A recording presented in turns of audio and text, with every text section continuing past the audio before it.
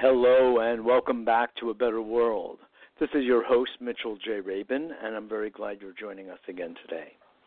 Today we are continuing talking about the very important theme of climate change and global warming and educating all of us about the very great need there is to know more about it and, by knowing, coming up with solutions.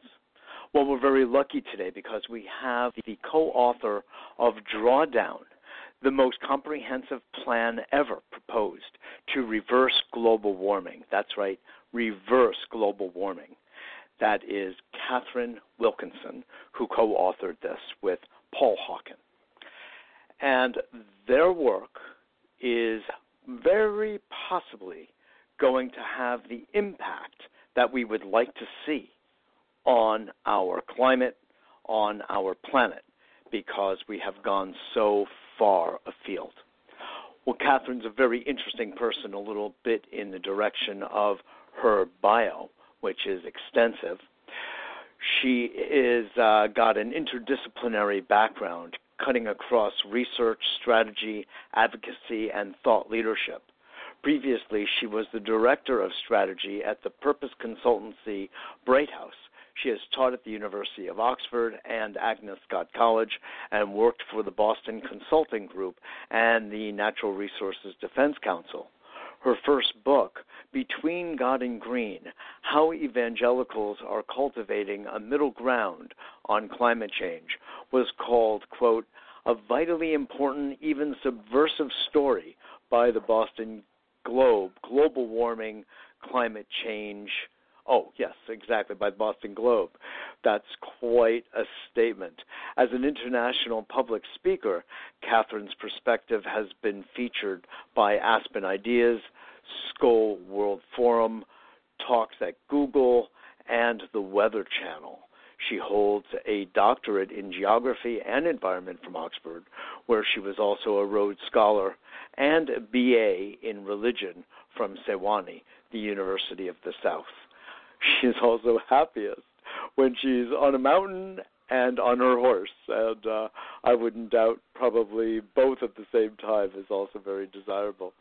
And while it's always important to have fun, it's also very important to be very aware of what it is Katherine is doing and what she's contributing to creating a better world. So, Katherine, welcome to the show. A pleasure to have you. Mitchell, thank you so much for having me on, and thank you for that lovely dramatic reading of my background.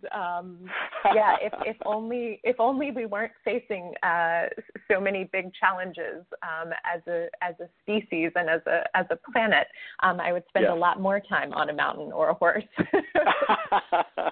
That's funny you say that. I say the same thing. I'm a big tennis player, and if I had more time, if I wasn't out, as my wife says, out there saving the world, I'd be playing more paddle tennis and tennis. Yeah, so, no, maybe I very we much would appreciate see you. Maybe we would see you in a cat suit at a Grand Slam. Maybe so. A great idea.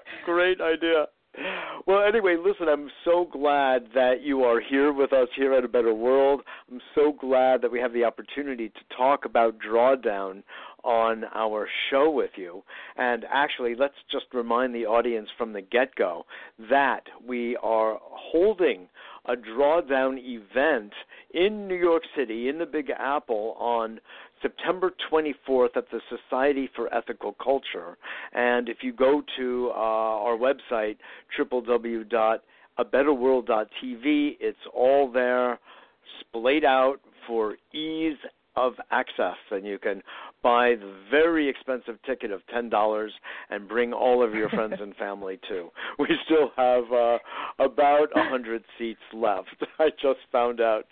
So oh, wow. Anyway, Katherine, we're almost filled up. It's fantastic. It's almost filled up. It is, Mitchell, we've had some really fantastic Drawdown events over the last year and a half, but I think this one may be the pinnacle to do this event with Bill McKibben and Lynn Twist and Karen Washington, all of these really incredible luminaries in the space who bring such a wide and deep set of perspectives. It's going to be fantastic. Oh, yes. I'm so interested to hear that, because you, who are in the driver's seat with all of this, Katherine, you've been watching these events happen. Just give us a little sketch about that. Like, where have they taken place, how many of them, and what has been the response? In that order. Yes. So, yeah. Gosh, I wish I had a count. We get requests, almost multiple requests every day. So we can't possibly. We're a very small team. So unfortunately, we can't possibly actually go and share the work in as many forums as we would like to. But we have been all over the world, from Brazil to Australia to Copenhagen to Toronto, all over the U.S. It's the kind of global uptake and excitement about this work has been really incredible, and it's been a real privilege for our team to get to go and give it voice live and in person in a number of places. That is so good to hear. And the reception in each of these places that you know of has been excellent, very good, good. What would you say? It's Check been, them off, been right? excellent. Yeah, I would say it's been excellent. But, mostly in so many ways because, A, this work is filling a huge gap, which we can talk a little bit more about. And B, this isn't our plan, right? The subtitle of the book, The Most Comprehensive Plan Ever Proposed to Reverse Global Warming, we didn't come up with that plan. Our work was really to gather and codify and share back to humanity our collective wisdom. And so I think part of the excitement about the work is that people see themselves and their efforts and the things they care about reflected in Drawdown. And I think it helps us feel like we're part of this bigger collective, working towards this great big goal of reversing global warming. Yes. Well, it's interesting. I have been through A Better World, Katherine, working diligently and assiduously at finding solutions and acting on solutions, largely in the space, interestingly, of social enterprise, of helping green, renewable energy types of companies get off the ground and get into motion to replace the use of fossil fuels largely and to build out a renewable energy-based economy, and any number of other measures that we all know through our minds and through our guts are the ways to go to mitigate, reduce the carbon footprint, et cetera, et cetera. But I've never seen it codified in such a way as a comprehensive plan which you have put together, you and Paul, with all the hundreds of scientists that have given you their input. So there's a real, almost a metric involved here in your prioritization. Is that correct? That's right. We have a really incredible research team that has involved over 60 research fellows from 22 countries and 6 continents to date, and led by a really talented group of senior researchers. And what we did was bring together this very comprehensive cross-sector set of solutions that include, of course, the critical technologies in renewable energy and energy storage and grid flexibility, but also transportation, buildings, cities, materials, food, ecosystems, and land use, and also this sector focused on women and girls. So to bring all of that together in one place and into one global systems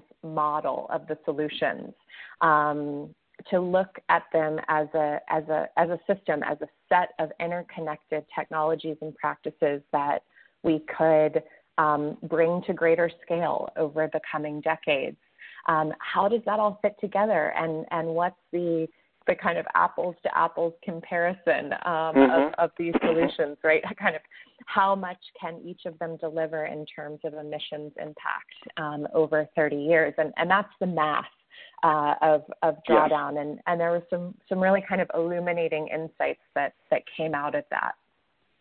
Well, the way you have the work organized is so interesting.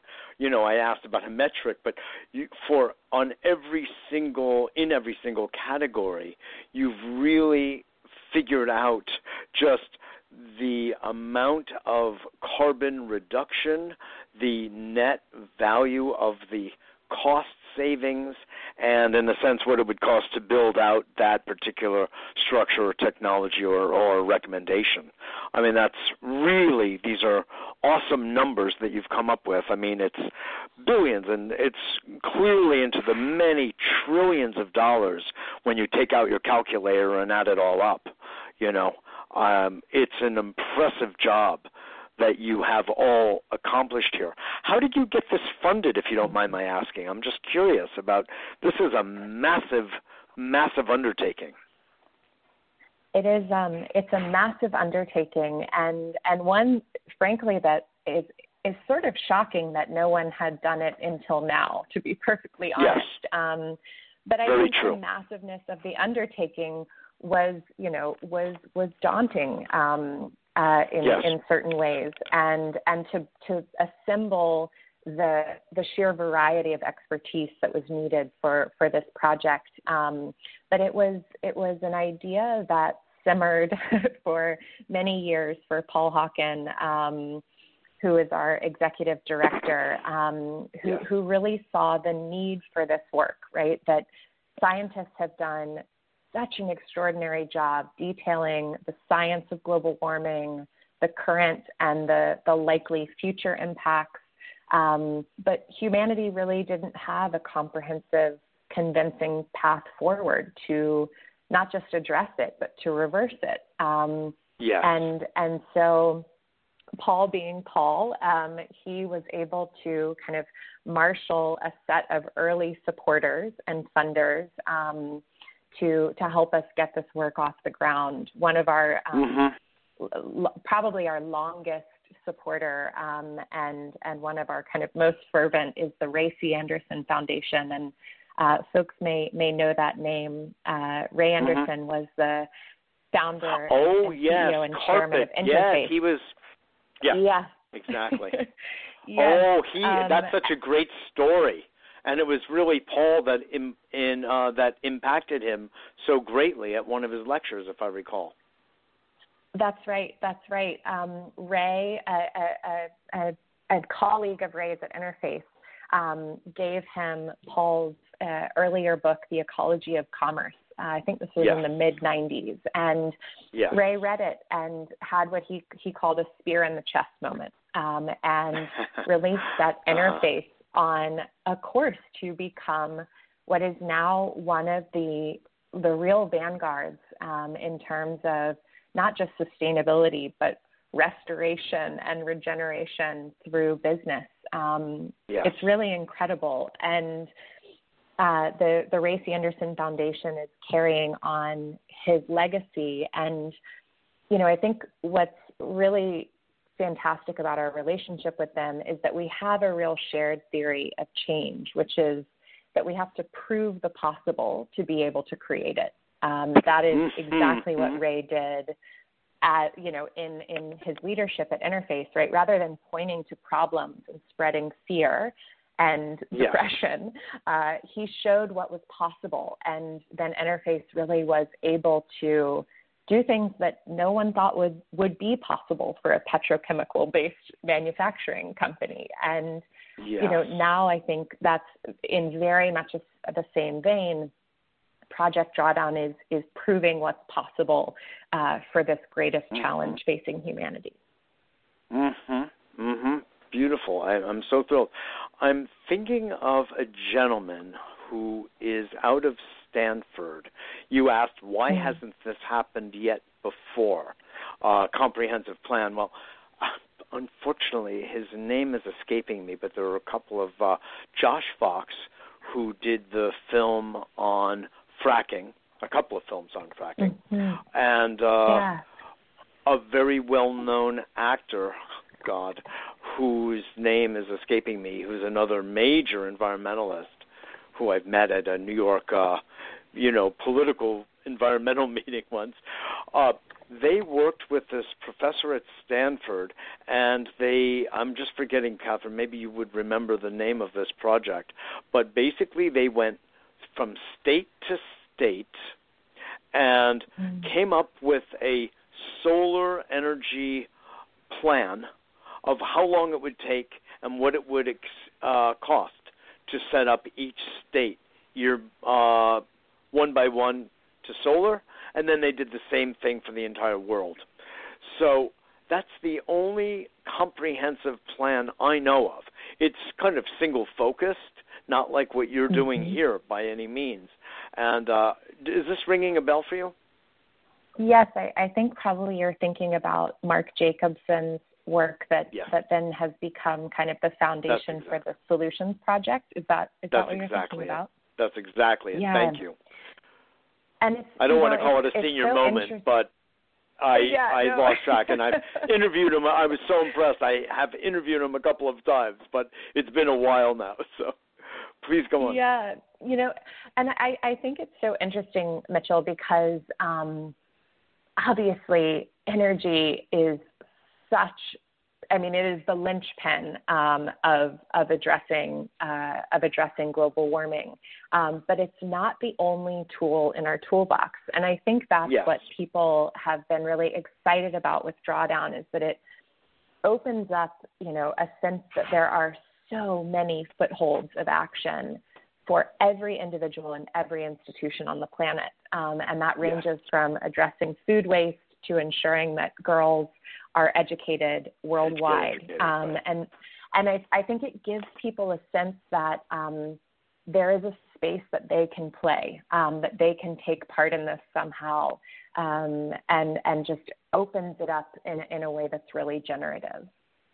Yes, exactly. I love it. You're right. Materials, energy, food, land use, women and girls, energy. It goes on, buildings and cities.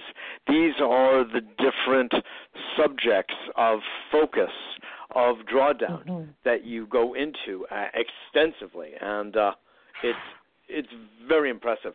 I'd love, if you would, Katherine, to walk us through maybe, the first half a dozen of the top items or so, because maybe we'll go reach into 7, because that's important. Sure. And that will give our audience a sense of the breadth and the depth of what you've done here, and what we, as humans, as planetarians, as a human species representatives, need to do like yesterday, because it's such a dire situation.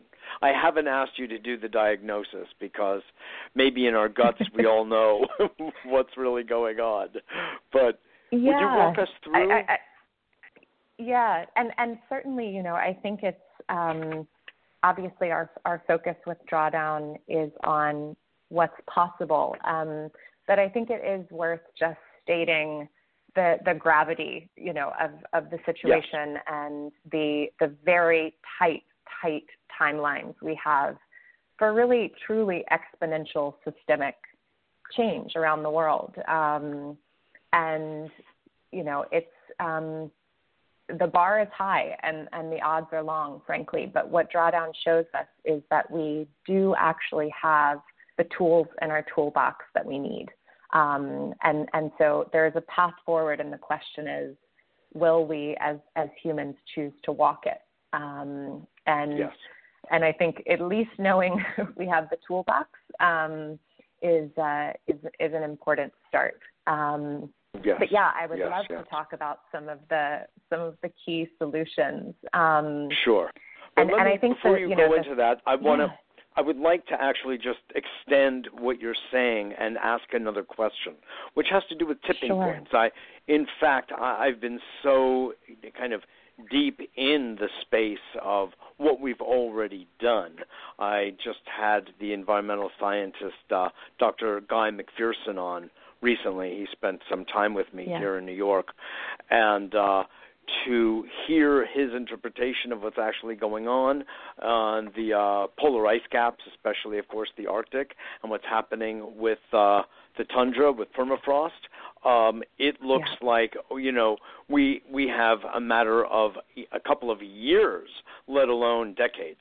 And just looking at, the work so much of 350.org and Bill McKibben's comments over and again of being upwards of 400 is just, it's not sustainable. I mean, literally, like the species and many others die. So the direness, as you're saying, the gravity is so severe. Maybe you could just comment on that a little bit, and having passed certain tipping points that we will not be able to recover from. Yeah, there's a report that just a couple of weeks ago came out from Breakthrough called What Lies Beneath, and what they really dug into was the way in which, because we've been using consensus peer-reviewed science to guide the world's action on climate change, some of these risks have been under-communicated or under-represented or under-identified. And I think, we're talking about, we're not talking about the risk of getting in a car accident, right? We're talking about the risk of landing on a relatively unlivable planet. Those are not risks we want to play with, and we should be managing to those kinds of extremes, which frankly we haven't been doing. And that's part of why Drawdown, puts forward this goal of it's not enough to reduce emissions. It's not enough even to get to zero. We need to actively be pulling down more carbon than we're sending up in greenhouse gases every year. We've got to turn around and head back towards the conditions that are most conducive for life on this planet. And I think that message of, it's not enough just to change your light bulbs, right? And ride a bike on occasion. That's just not going to get us there. And I don't know that message has reached the public in an effective way. And sometimes when it does reach the public, there is no communication of the solutions, that kind of match the problem. And so it leaves people then feeling like, okay, well, then what can I possibly do? So it's a tricky set of dynamics, I think, Mitchell, but one that I try to remind myself sometimes that it is really a magnificent thing to be living on this planet at a moment that is so important, perhaps, a real turning point in the history of the human species, and an exciting opportunity for a real leap forward, I think, in terms of our evolution as a species. But if we don't take that leap, I think the news is not good. We'll be falling off the ladder, Katherine, and it's a long fall. No, you put it beautifully, and I'm completely on target with you, and it really is this evolutionary moment. I think that's an excellent way of putting it, and I kind of go down another step because of my background, I guess, in psychology and in mind-body thinking, underlaid by neuroscience. We can either move from our reptilian tendencies, if you will, into prefrontal cortex and heart-based, which is a brain, of course, a heart-based lifestyle that will allow us not to think of just me, but of we and us as our sense of identity, and even as wide, and it should be, as the species, and even wider to sentient life. I actually see a lot of what's going on, and I'd love to hear what you have to say about this, as a mental issue. This is a psychological, developmental issue that we are dealing with. And honestly, if I were writing Drawdown, I would have to put that as number one, the psychological and emotional arrest that needs to be evolved. Yes. Anyway, that's for another Mitchell, book. I so agree. And you've sort of read my mind on some thinking about a possible, let's call it interstitial essay for the second edition of Drawdown, which we're planning for 2020. Oh, great. But it is. I mean, right, we have great technologies and practices, but I think you're absolutely right that this is about a psychological, heart-based, spiritual shift moment for humanity. Yes. And yes. you mentioned in my bio, I did religious studies in undergrad. I mean, I find these questions really fascinating, but also really critical. And when we unpack moments of nonlinear social change, I think about, I'm from Atlanta, so I think about the civil rights era. We can think about Gandhi's work in India, right? Many of these moments where we have taken a leap forward, it's not just because we tweaked policy, right? It's because somehow our hearts really did shift. And I think you're so articulate on that, and I just couldn't agree more. Oh, well, thank you. And yes, I'm so glad. I think sometimes I'm over-psychologizing things because that's my background. But I actually chose that background because I see the issues at hand all the way from war with each other and, military conflicts all the way to our war on our precious planet on Gaia, who's this living being, and we're at war with her literally every single day. And why is this? It doesn't make rational sense.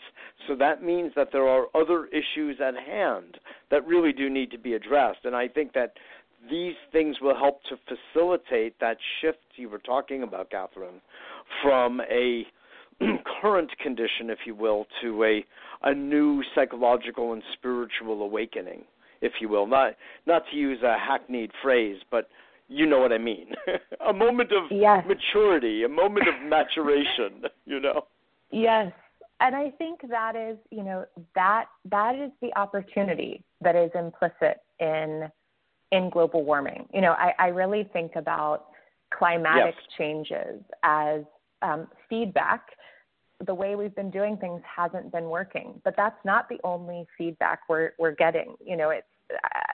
I think very much the same system is creating injustice. It's creating income inequality. It's creating crises of loneliness and depression and opioid use to numb and get through. So I think, you and I are focused here today on the global warming piece, but we're getting a lot of feedback in different ways that we've got to change the operating system. There you go. And I do think, we're being sort of forced into this moment of kind of change or kind of move along. Exactly. Hurry up now. Hurry up. You're going real slow, humanity. But the ancient Greek. Please, go ahead. Go ahead, Mitchell. No, you please go ahead. Well, I was just going to say, I don't know if there are any listeners who are in or headed to San Francisco for the Global Climate Action Summit, but we're going to have a great event on Sunday afternoon, actually with a world peace social enterprise called Live a Moment. And we're going to be engaging with this sort of idea of a calm before the climate storm. And what are these sort of tumultuous inner landscapes of a warming world, and how do we bring the best of our humanity to this challenge, and how do we approach the challenge as also an evolutionary opportunity. So if anyone's keen to join us for that, there are and what is the date of that? That's this Sunday. So 2 days from now, the 9th. Got it. You can find details about that event and a whole host of others on our website, which is drawdown.org. Oh, thank you for sharing that. I will be out there, but I don't arrive until the 11th. So sadly, I'll miss that. But I will be there for the Climate Change Summit. So maybe we'll cross let's paths try to cross paths in person. Let's do so. Absolutely. That would be great. Well, you outline, we're both outlining here some very important tenets to the new world, a better world that we are really in the midst of creating. I think it's so important. And it could be, what I started to say earlier, is that ancient Greek archetypal theme of mother necessity is really the mother of invention. And it's sort of, there's this part of our psyche, it seems, that only when we're pushed into the corner and the pressure is high do humans really get on with it, that our ability to exercise forethought is not that great. And yet, when the pressure is up, we do extraordinary things, And we do have a whole historical background that demonstrates this ability of ours. So maybe this is one of those, and maybe we can really break through, So I love it. Yes, but I think sometimes the sort of subtext of a lot of our discourse about climate change and environmental challenges is, sort of humans are terrible, horrible, no good, very bad, greedy, lazy, incompetent, intransigent, and all the rest. And when you have that narrative as subtext, I mean, man, you do just want to sort of write us off. That's right. And you're mentioning, looking back at other moments in history, and we can see it in the work that has catalyzed this set of drawdown solutions. We are also creative and compassionate, and sometimes we show up in ways that are brilliant and gutsy. And I think we have to remember the best of who we can be, even as we grapple with the impacts of the not so great human instincts. You're right. Well put. I'm going to say, since we're going down this little bit of a historical line and path, I think of sometimes, Katherine, what happened during World War II, when the United States finally entered the fray of opposing Hitler. The United States economy and corporations came together in such a phenomenal and instant way to provide the arms. Sadly, it was for war purposes, but it had to be at that very moment in time. And the amount of coherent, efficient, effective activity where women and others were all part of an enormous kind of conveyor belt of activity to provide the bombs and the this and the that, the clothing, et cetera, the hemp, interestingly, et cetera, everything that was needed for the war effort. It happened so quickly. And I sometimes think, and I'd love to hear what you have to say about this, what if we could mobilize and marshal our energies and our commitment like we did then as a population around this idea of sequestering carbon and changing lifestyle so we will stop producing so much CO2. Yeah. Your thoughts?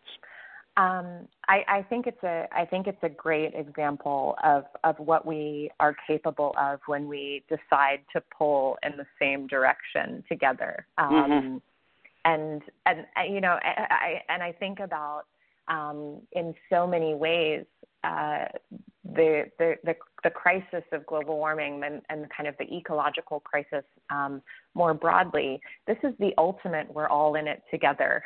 Yes. Kind of set of circumstances War or of the dynamics. world. Yeah, and not just we're all in it together as humans, but we're all in it together, as you were saying earlier, as all beings and all living systems on this incredible planet that we get to call home. And yeah, I hope, and this is something we really try to do in Drawdown is move away from some of the us versus them thinking that can come up in the climate space, so that we start to see this as a collective effort and a collective opportunity to shape a world that would be a better world to live in. Yes, well put. Yes, it has to be us and no longer a them. That's right. All the them have become us, right? Yes. And you reminded me. Please. Yeah. No, please. I'm listening. Okay. We're both of our minds are I think we're enjoying each other a little bit here. I think we're a bit aligned here. I think so too. And I just, before it slips my mind, your language of necessity being the mother of invention, I wanted to also share on this note of really incredible stories of leadership and forward momentum. Mary Robinson, who really needs no introduction, but the former President of Ireland and incredible climate justice advocate. She has a new podcast out with this wonderful Irish comedian, Maeve Higgins, and it's called Mothers of Invention, and it is really lifting up the stories of women around the world who are leading work on divestment and litigation and plastics and food and health and environmental justice. And it really is, it's brilliantly done, but it's incredible to hear the stories of folks who are just doing amazing work, and often work that is going right under the radar for most folks. Oh, I'm so glad you brought that up here. That's so important for people to know about so they can tune in. I mean, after all, what we're broadcasting, so people around them, we have an international audience as well, people in India and New Zealand, Australia, Mexico, etc. And so Fabulous. That they could access that podcast also is a wonderful thing because you mentioned it. So I'm thrilled to hear it. And there's a really nice mix of stories from the Global South and leadership from the Global South as well. Oh, beautiful. Let's let everybody know again that Katherine will be in New York along with Lynn Twist and a few others. Bill McKibben will be moderating the panel on September 24th at the Society for Ethical Culture. It's a drawdown event where everyone will be getting on the same page and learning together. I think it's so important to do that. It creates the morphogenetic experience that we need as a larger field of humans, to come together and learn step by step the deep water that we are in, first and foremost, and at least first and foremost actually being working together collectively on the solutions. And that's the book that Paul Hawken and Katherine Wilkinson, our guests today, have so meticulously put together. And that's, of course, the subject of today. And we want you to all know that you can get a taste of that either by going and buying the book, but to be part of the solution. Please join us on September 24th. That evening, go to abetterworld.tv. It's staring at you in the face. Click a button or two and get your $10 ticket and be part of the solution. So I just wanted to say that. That is being sponsored, by the way, by the Pachamama Alliance, our group here in New York. And A Better World is very active with the Pachamama Alliance, and we're doing what we can to promote this event.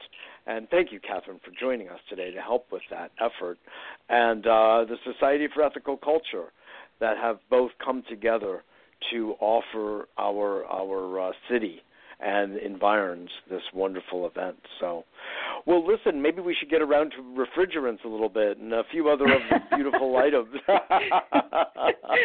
that you have so painstakingly put together. Yeah, back to that toolbox that we have. That's right. Let's talk about that toolbox. Let's talk about it. Yeah, so there are 100 solutions in the book, and also there's great content about them on our website, drawdown.org. 80 of the solutions in the book are what I would call sort of trains that have already left the station, right? So they're technologies and practices that are in use in the world. They're working. We have great data about them, but we have a big opportunity to scale them much, much more over the next couple of decades. And what you see in this mix are some of the usual suspects, like the things that come most quickly to mind, I think, when we ask ourselves to imagine climate solutions. So onshore wind turbines is number 2, offshore wind is number 22, utility scale solar farms are solution number 8, rooftop solar is solution number 10, and of course all of the energy solutions depend on storage and grid flexibility as well. So those are critical kind of enablers to make that whole energy. Could you define grid flexibility? Sure. So I think the easiest way to think about it, right now, the grid is sort of an amazing thing. It's kind of incredible that we have this energy creation and delivery. It's like a global nervous system, right? Yeah, it's really amazing if you think about how that all came together. But the grid as it exists works really well when you have kind of big centralized electricity production. So things like coal or gas-fired power plants, big hydropower, nuclear, that sort of thing. And it's a one-way delivery system, right? It's created and then it's sent out across transmission and distribution lines to businesses and homes and whatever else.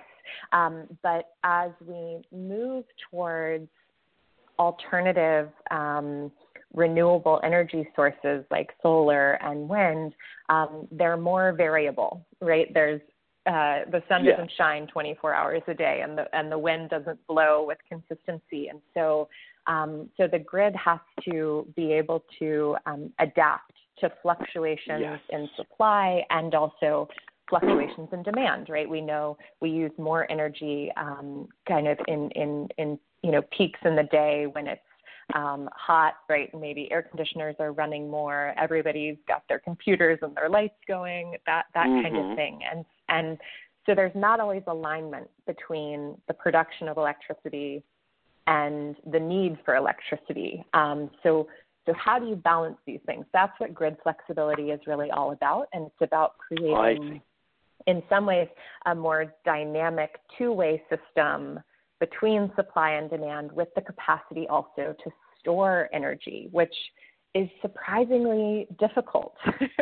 And so there are some sort of more old school solutions like pumped hydro, which is sort of pumped hydro, which is kind of like dam on demand, like sort of like hydropower. Yes, that's right. Release that's the right. water I worked on a when pumped you hydro need project for a while. Yes, I'm very aware of it.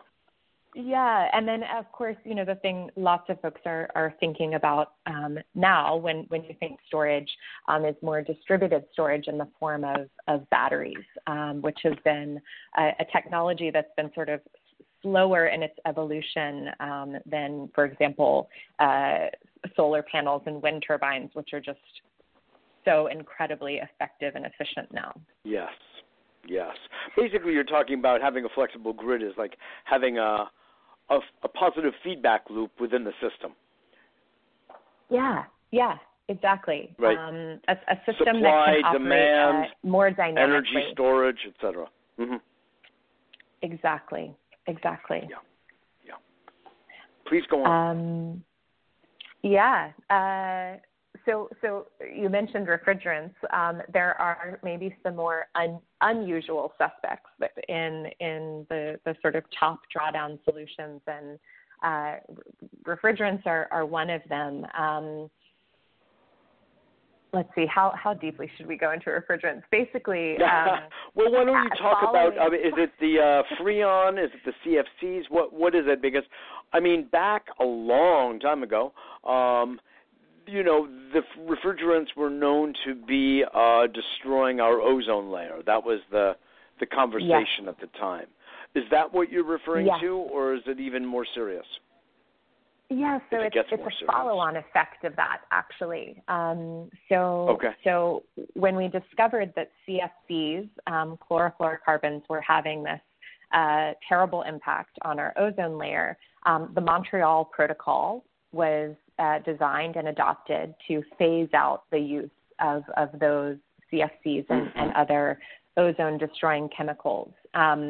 The dominant refrigerant chemical that came in to replace CFCs and is in most of our air conditioning units and refrigerators and on, are HFCs, hydrofluorocarbons. And HFCs are great on the one hand because they have almost no negative impact on the ozone layer, but they turn out to be incredibly potent greenhouse gases that are 1,000 times or more as effective as carbon dioxide at trapping heat in the atmosphere. Even more than methane. We kind of even more than methane. Way more than methane. Oh, yes. my. And so we're not releasing, kind of quantity-wise, we're not releasing as many kind of molecules of HFCs, but the HFCs that are getting released have this super outsized impact compared to carbon dioxide or methane, and they're everywhere, right? And so when we don't dispose of HFCs properly, they can escape and end up adding to the greenhouse effect in the atmosphere. But we actually can manage leaks and disposal more effectively and have the potential to avoid almost 90 gigatons of the equivalent in carbon dioxide over 30 years. So incredibly powerful. And that's actually in addition to the impact that we're going to see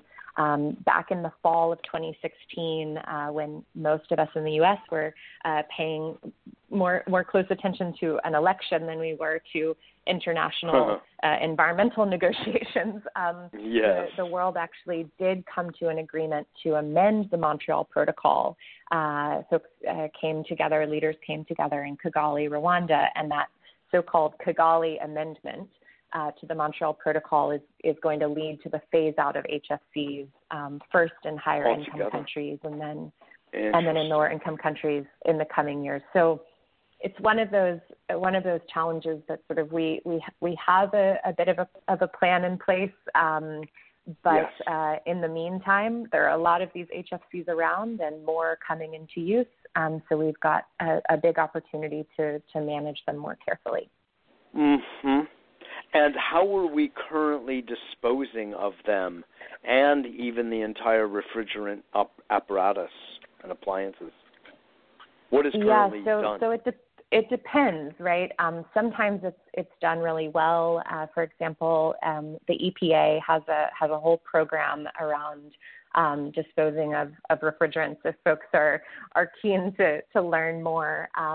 But you can also imagine that sometimes defunct refrigerators or air conditioning window units they may end up in a landfill. They may end up in an open dump, depending what part of the world you're in, where these chemicals are not being captured and decommissioned, so to speak, and they're actually able to leak and end up in the atmosphere. I am working, Shall we talk Katherine, about with a... Are you working? Yeah. Why don't we talk about riding horses? Come on. Let's talk about horses. I like that. Should we talk a about little dressage? I'm working with a waste-to-energy company and technology that says they are able to dispose of all waste of every sort up to nuclear in a totally energy-efficient way, leaving no, as in zero carbon footprint through the process. And with what you're saying, yes, it's a remarkable statement and claim. And based on what you're saying, now that I understand a few more of the intricacies of the HFCs and refrigerant material and hardware, if that would also include this, because if so, we would have a great breakthrough on our hands. Wow. Well, I'm interested to learn more about that. Maybe we can chat about that in San Francisco next week. There we go. Okay, good.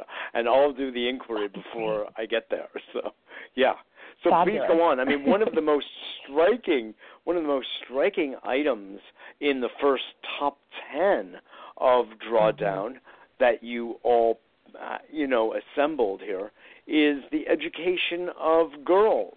I mean, I think that's an awesome, kind of piece of the whole picture. Maybe you could expand upon that.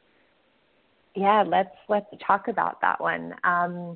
So there's a sector of solutions in Drawdown that is in some ways deceptively small. It's just 3 solutions that are under the heading of women and girls. And why is that the case? So we know that the negative impacts of climate change hit women and girls the hardest, particularly women and girls who are in conditions of poverty because of existing vulnerabilities and roles in society.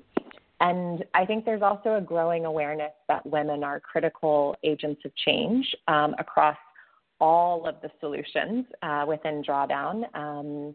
But what has gotten maybe less attention, and we try to lift up in this work, is that actually there are key areas where gender equity itself is a climate solution. And one of those areas is educating girls. So folks have probably heard, thanks to incredible voices and advocates like Malala Yousafzai, there is a gender gap in the classroom still today in the 21st century, and it's particularly acute in secondary classrooms. There are about 130 million girls around the world who are of the age to be in school, but are not in school. And that matters for so many reasons, for health and empowerment and upward mobility. Across the board, education is so powerful. But it also turns out that education has a ripple effect on greenhouse gas emissions. And that's because women with more years of education choose to have fewer children, and they more actively manage the size and spacing of their families through the use of contraception and reproductive health care. And so there's some work that was done at the Brookings Institution that shows if you compare a girl who has gone to school for no years to one who has gone to school for 12 all the way through high school, the difference ends up being 4 to 5 children per woman over the course of her lifetime. And so if you add up this ripple effect of education on fertility rates around the world and over time, you start to see that securing this fundamental human right to education for all girls can end up having a big effect on how many feet will be making their carbon footprints by the time we reach the middle of the century. So pretty fascinating, right? And it's, of course, Truly. you know, I sort of piece this in. Education is one side of a coin, and the other side, of course, is family planning. If you want to manage the size and spacing of your family, you need the means to do that, and that means addressing the gap that exists in terms of access to really high quality voluntary reproductive health care. We know that there are at least 214 million women just in lower income countries who say that they want the ability to decide whether and when to become pregnant, but they have an unmet need in this area. And of course, we know there's need in our own country, and we're still a shockingly high percentage of pregnancies are unintended. So together, you think about education and family planning. These are really about fundamental rights and opportunities for women that end up having this positive ripple effect on climate change by reducing the total number of humans who are around and needing energy and needing cement and eating food and driving cars and all the rest. Sure. And that's a very sensitive subject, just because we come back to a psychological and emotional matter in a way, a matrix, if you will, that has been embedded in society for so long, which is the prejudice against women, which is this, I see it as, unfortunately, our relationship to the earth herself, which I, do tend to think of as female or certainly feminine. And so what is man's relationship to the feminine? I mean, most fundamentally, not to get too abstract with you, but, maybe that's what we're really staring in the face of here, Katherine. And so how we treat women and girls is how we treat the earth herself. You were going to say.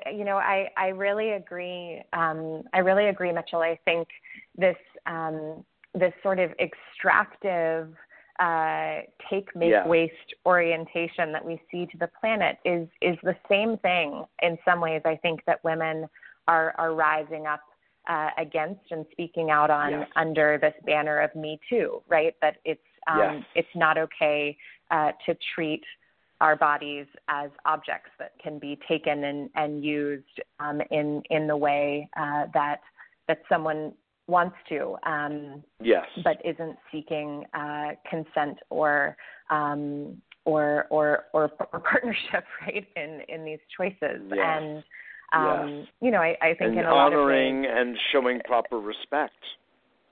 Yes. And I think this is an area, this intersection of gender and climate, I think has been, frankly, a real blind spot. When the topic of population has been addressed, it's often been addressed in very draconian and even deeply problematic ways, right? And still I hear this language around population control, and it's like, that's the wrong verb. Right? The verb is empowerment. The verb is choice. That's right. The verb Education. Is, exactly. And trusting women, that women make great choices when they are given the means to make them. In fact, the evidence really shows that women make much better choices than men do. And I love some of the data that I have seen. You've probably seen it as well, Katherine, that when there are women on boards of directors of any number of different kinds of corporations, they're actually more profitable. Just to use that one very linear measurement, It's like, what's that about, right? Well, we see what it's really about. Women make better decisions than men do overall. Yes, and it's we see this also. The other quote unquote women and girls solution in Drawdown focuses on women smallholder farmers, so who may be operating on fewer than 5 acres. And like in so many areas of society, there's a gender gap in agriculture, where women have less access to land rights, resources, credit, education, seeds, water, you name it. But when women have the same access to productive inputs as men, they farm at least as capably and efficiently, and many times they actually have higher yields. They produce more food on the same amount of land compared to men. Oh, really? So it's another area where sort of profits are improved with leadership from women. Oh, is that interesting? I did not know that fact. That is, thank goodness for Mohammed Yunus and the Grameen Bank and all of the microcredit activities that have been just flourishing around the world, when women are finally getting some credit and some loans to start these, cottage industries, and are able to grow and take a greater stake in their communities, right? Yes, absolutely. There's an incredible organization called Root Capital that I got to know this year through the Skoll World Forum, and they're doing really amazing work in terms of getting capital into the hands of women smallholders in South America and in Africa. The work is really incredible. I encourage people to take a peek. Oh, that is fantastic. Well, we're almost out of time, and which is not something I like at all, because I'm enjoying this conversation with you so deeply, and I also feel that it's very impactful, Katherine, all that you are sharing with our audience about, sort of from the actual to-do list of how we need to sort of interact with our technologies and with our environment, and of course then again with education, especially of girls. And this is of such vital importance. I mean, I don't know how to... You're making a point underneath it all that time is here now for action. Yeah. I feel like another kind of psychological aspect that I'd love to hear you just comment on is, I feel like we're looking down the barrel of a shotgun and we're being forced to do something that we need as humans to do anyway. It's just really to look at our own death. And by looking at our own death, we're then automatically looking at our own lives. And how much do we really value them anyway? Because we're being given a moment of choice between life and death, and not just us individually, but as a species. And it's a larger identification, if you will, with something that we're part of in a very large way, and the result of, millions and millions of years of evolution. And are we going to just kind of blow it in a couple of hundred years, which is like a grain of sand relative to the entire lifespan of life on Earth, at least?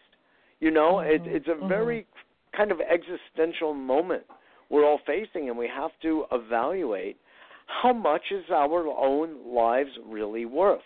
And that's a confrontation I don't know if so many people are interested in doing, but we are doing it. We are, in a sense, being pressed into the corner to do.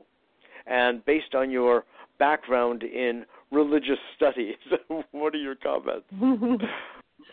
Yeah, I think so often, well, I guess if you were just to measure it, right, so much of the conversation about climate change is about science and policy and technology. Yes.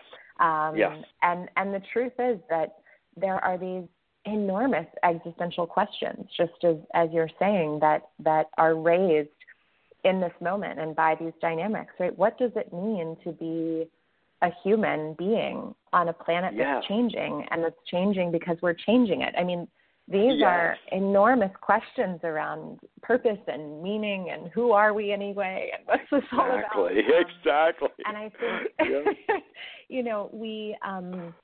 I think that the world's religions and wisdom traditions give us some resources to grapple with some of those questions. Not all the resources maybe, but they give us some language and some starting points. A definite footing. A footing, and oftentimes spaces to engage these questions that matter, right? we need more of those, I think, community conversations where we can really be honest about the depth of the questions, the real human questions that emerge out of this moment. I certainly feel like I need more spaces to come together with folks and work through those. This is a remarkable moment, and we don't have all the answers by any stretch of the imagination. But I think it's a bit of that sort of Rilke truism of keep living the questions and loving them and see where that leads us. Wow, that's so beautiful. That's so beautiful. I think that's probably a fitting note on which to complete this portion of what I see is going to be an ongoing dialogue. So we'd love to have you back I again look forward another to time. it. Oh, yes, because we have to answer these questions. We do. We need these answers. We do, and we... And I have a funny feeling that if you and I keep talking, maybe we will get these resolved. Yeah. I think we could make some headway, Mitchell. I think so. I think we already just did, and I really appreciate it, Katherine. I really so appreciate the work that you and Paul Hawken and your venerable team of scientists and researchers have done. What you've accomplished here, I feel, is really is a turning point. You're giving us a flag around which to rally our next steps. And even though there have been some, like we mentioned, Solomon earlier, and the Solutions Project, and there have been things of that sort, which are wonderful. I don't think there has been anything approaching the work you have done in the word comprehensive is really accurate. You have really looked at every area, every domain, and examined it for how we can utilize it for a certain kind of outcome here. And just thank you so much. Well, thank you for such kind words about the work and for having me on the show. This has been such a fun and engaging, and it's a conversation that's going to leave me chewing on some things, I think, for the rest of the day, Mitchell. Wonderful. Well, I'm pleased and honored to hear that. So thank you so much for joining me today, Katherine. And I'll be seeing you actually first in San Francisco and then in New York. Yeah. So I'll reach out to you when I arrive, and we'll cross paths. Wonderful. Looking forward to it, and safe travels out to the West Coast. Thanks so much. Katherine Wilkinson. Take care. Bye-bye now. Lovely, lovely woman who is doing so much and has been doing so much for a long time to address these issues that are literally threatening our species and all sentient life. I mean, if we calculate the number of species that die daily, it's not within our ability or consciousness to really reckon with or even represent consciously to ourselves, because the damage is too severe. It's too extreme. And so this effort that is being made is extraordinary, and it's one I personally believe we all need to actively participate in. And one of the ways you can all, well, I don't know all of you, but a lot of you can join in is by joining us in New York City in the big, beautiful Big Apple on September 24th at the Society for Ethical Culture. We would love for you to come and participate. I mentioned earlier the morphogenetic field, and I said it playfully, but I really mean it. This is when there's a thought field, Teilhard de Chardin, many others, the noosphere, this idea that when we come together, we think together, we create energy patterns in the world that go far beyond our geographical locus. It has nothing to do with that, actually. They are ideas that we impregnate the larger global sphere with, and that's why we want you to be part of that endeavor, because it really does include all of us. So if you go to abetterworld.tv, www.abetterworld.tv, you will see right smack there in the middle a link which will take you to the place to join. And as Katherine said, there are requests for drawdown events across the country and across the world coming in daily. And I think that is so impressive. It speaks so well of our humanity and our deep wish to really reckon with and positively, constructively do something about our current situation. And that's the kind of energy and momentum we need. So go to the Drawdown website as well, Project Drawdown, and see how you can learn more and participate.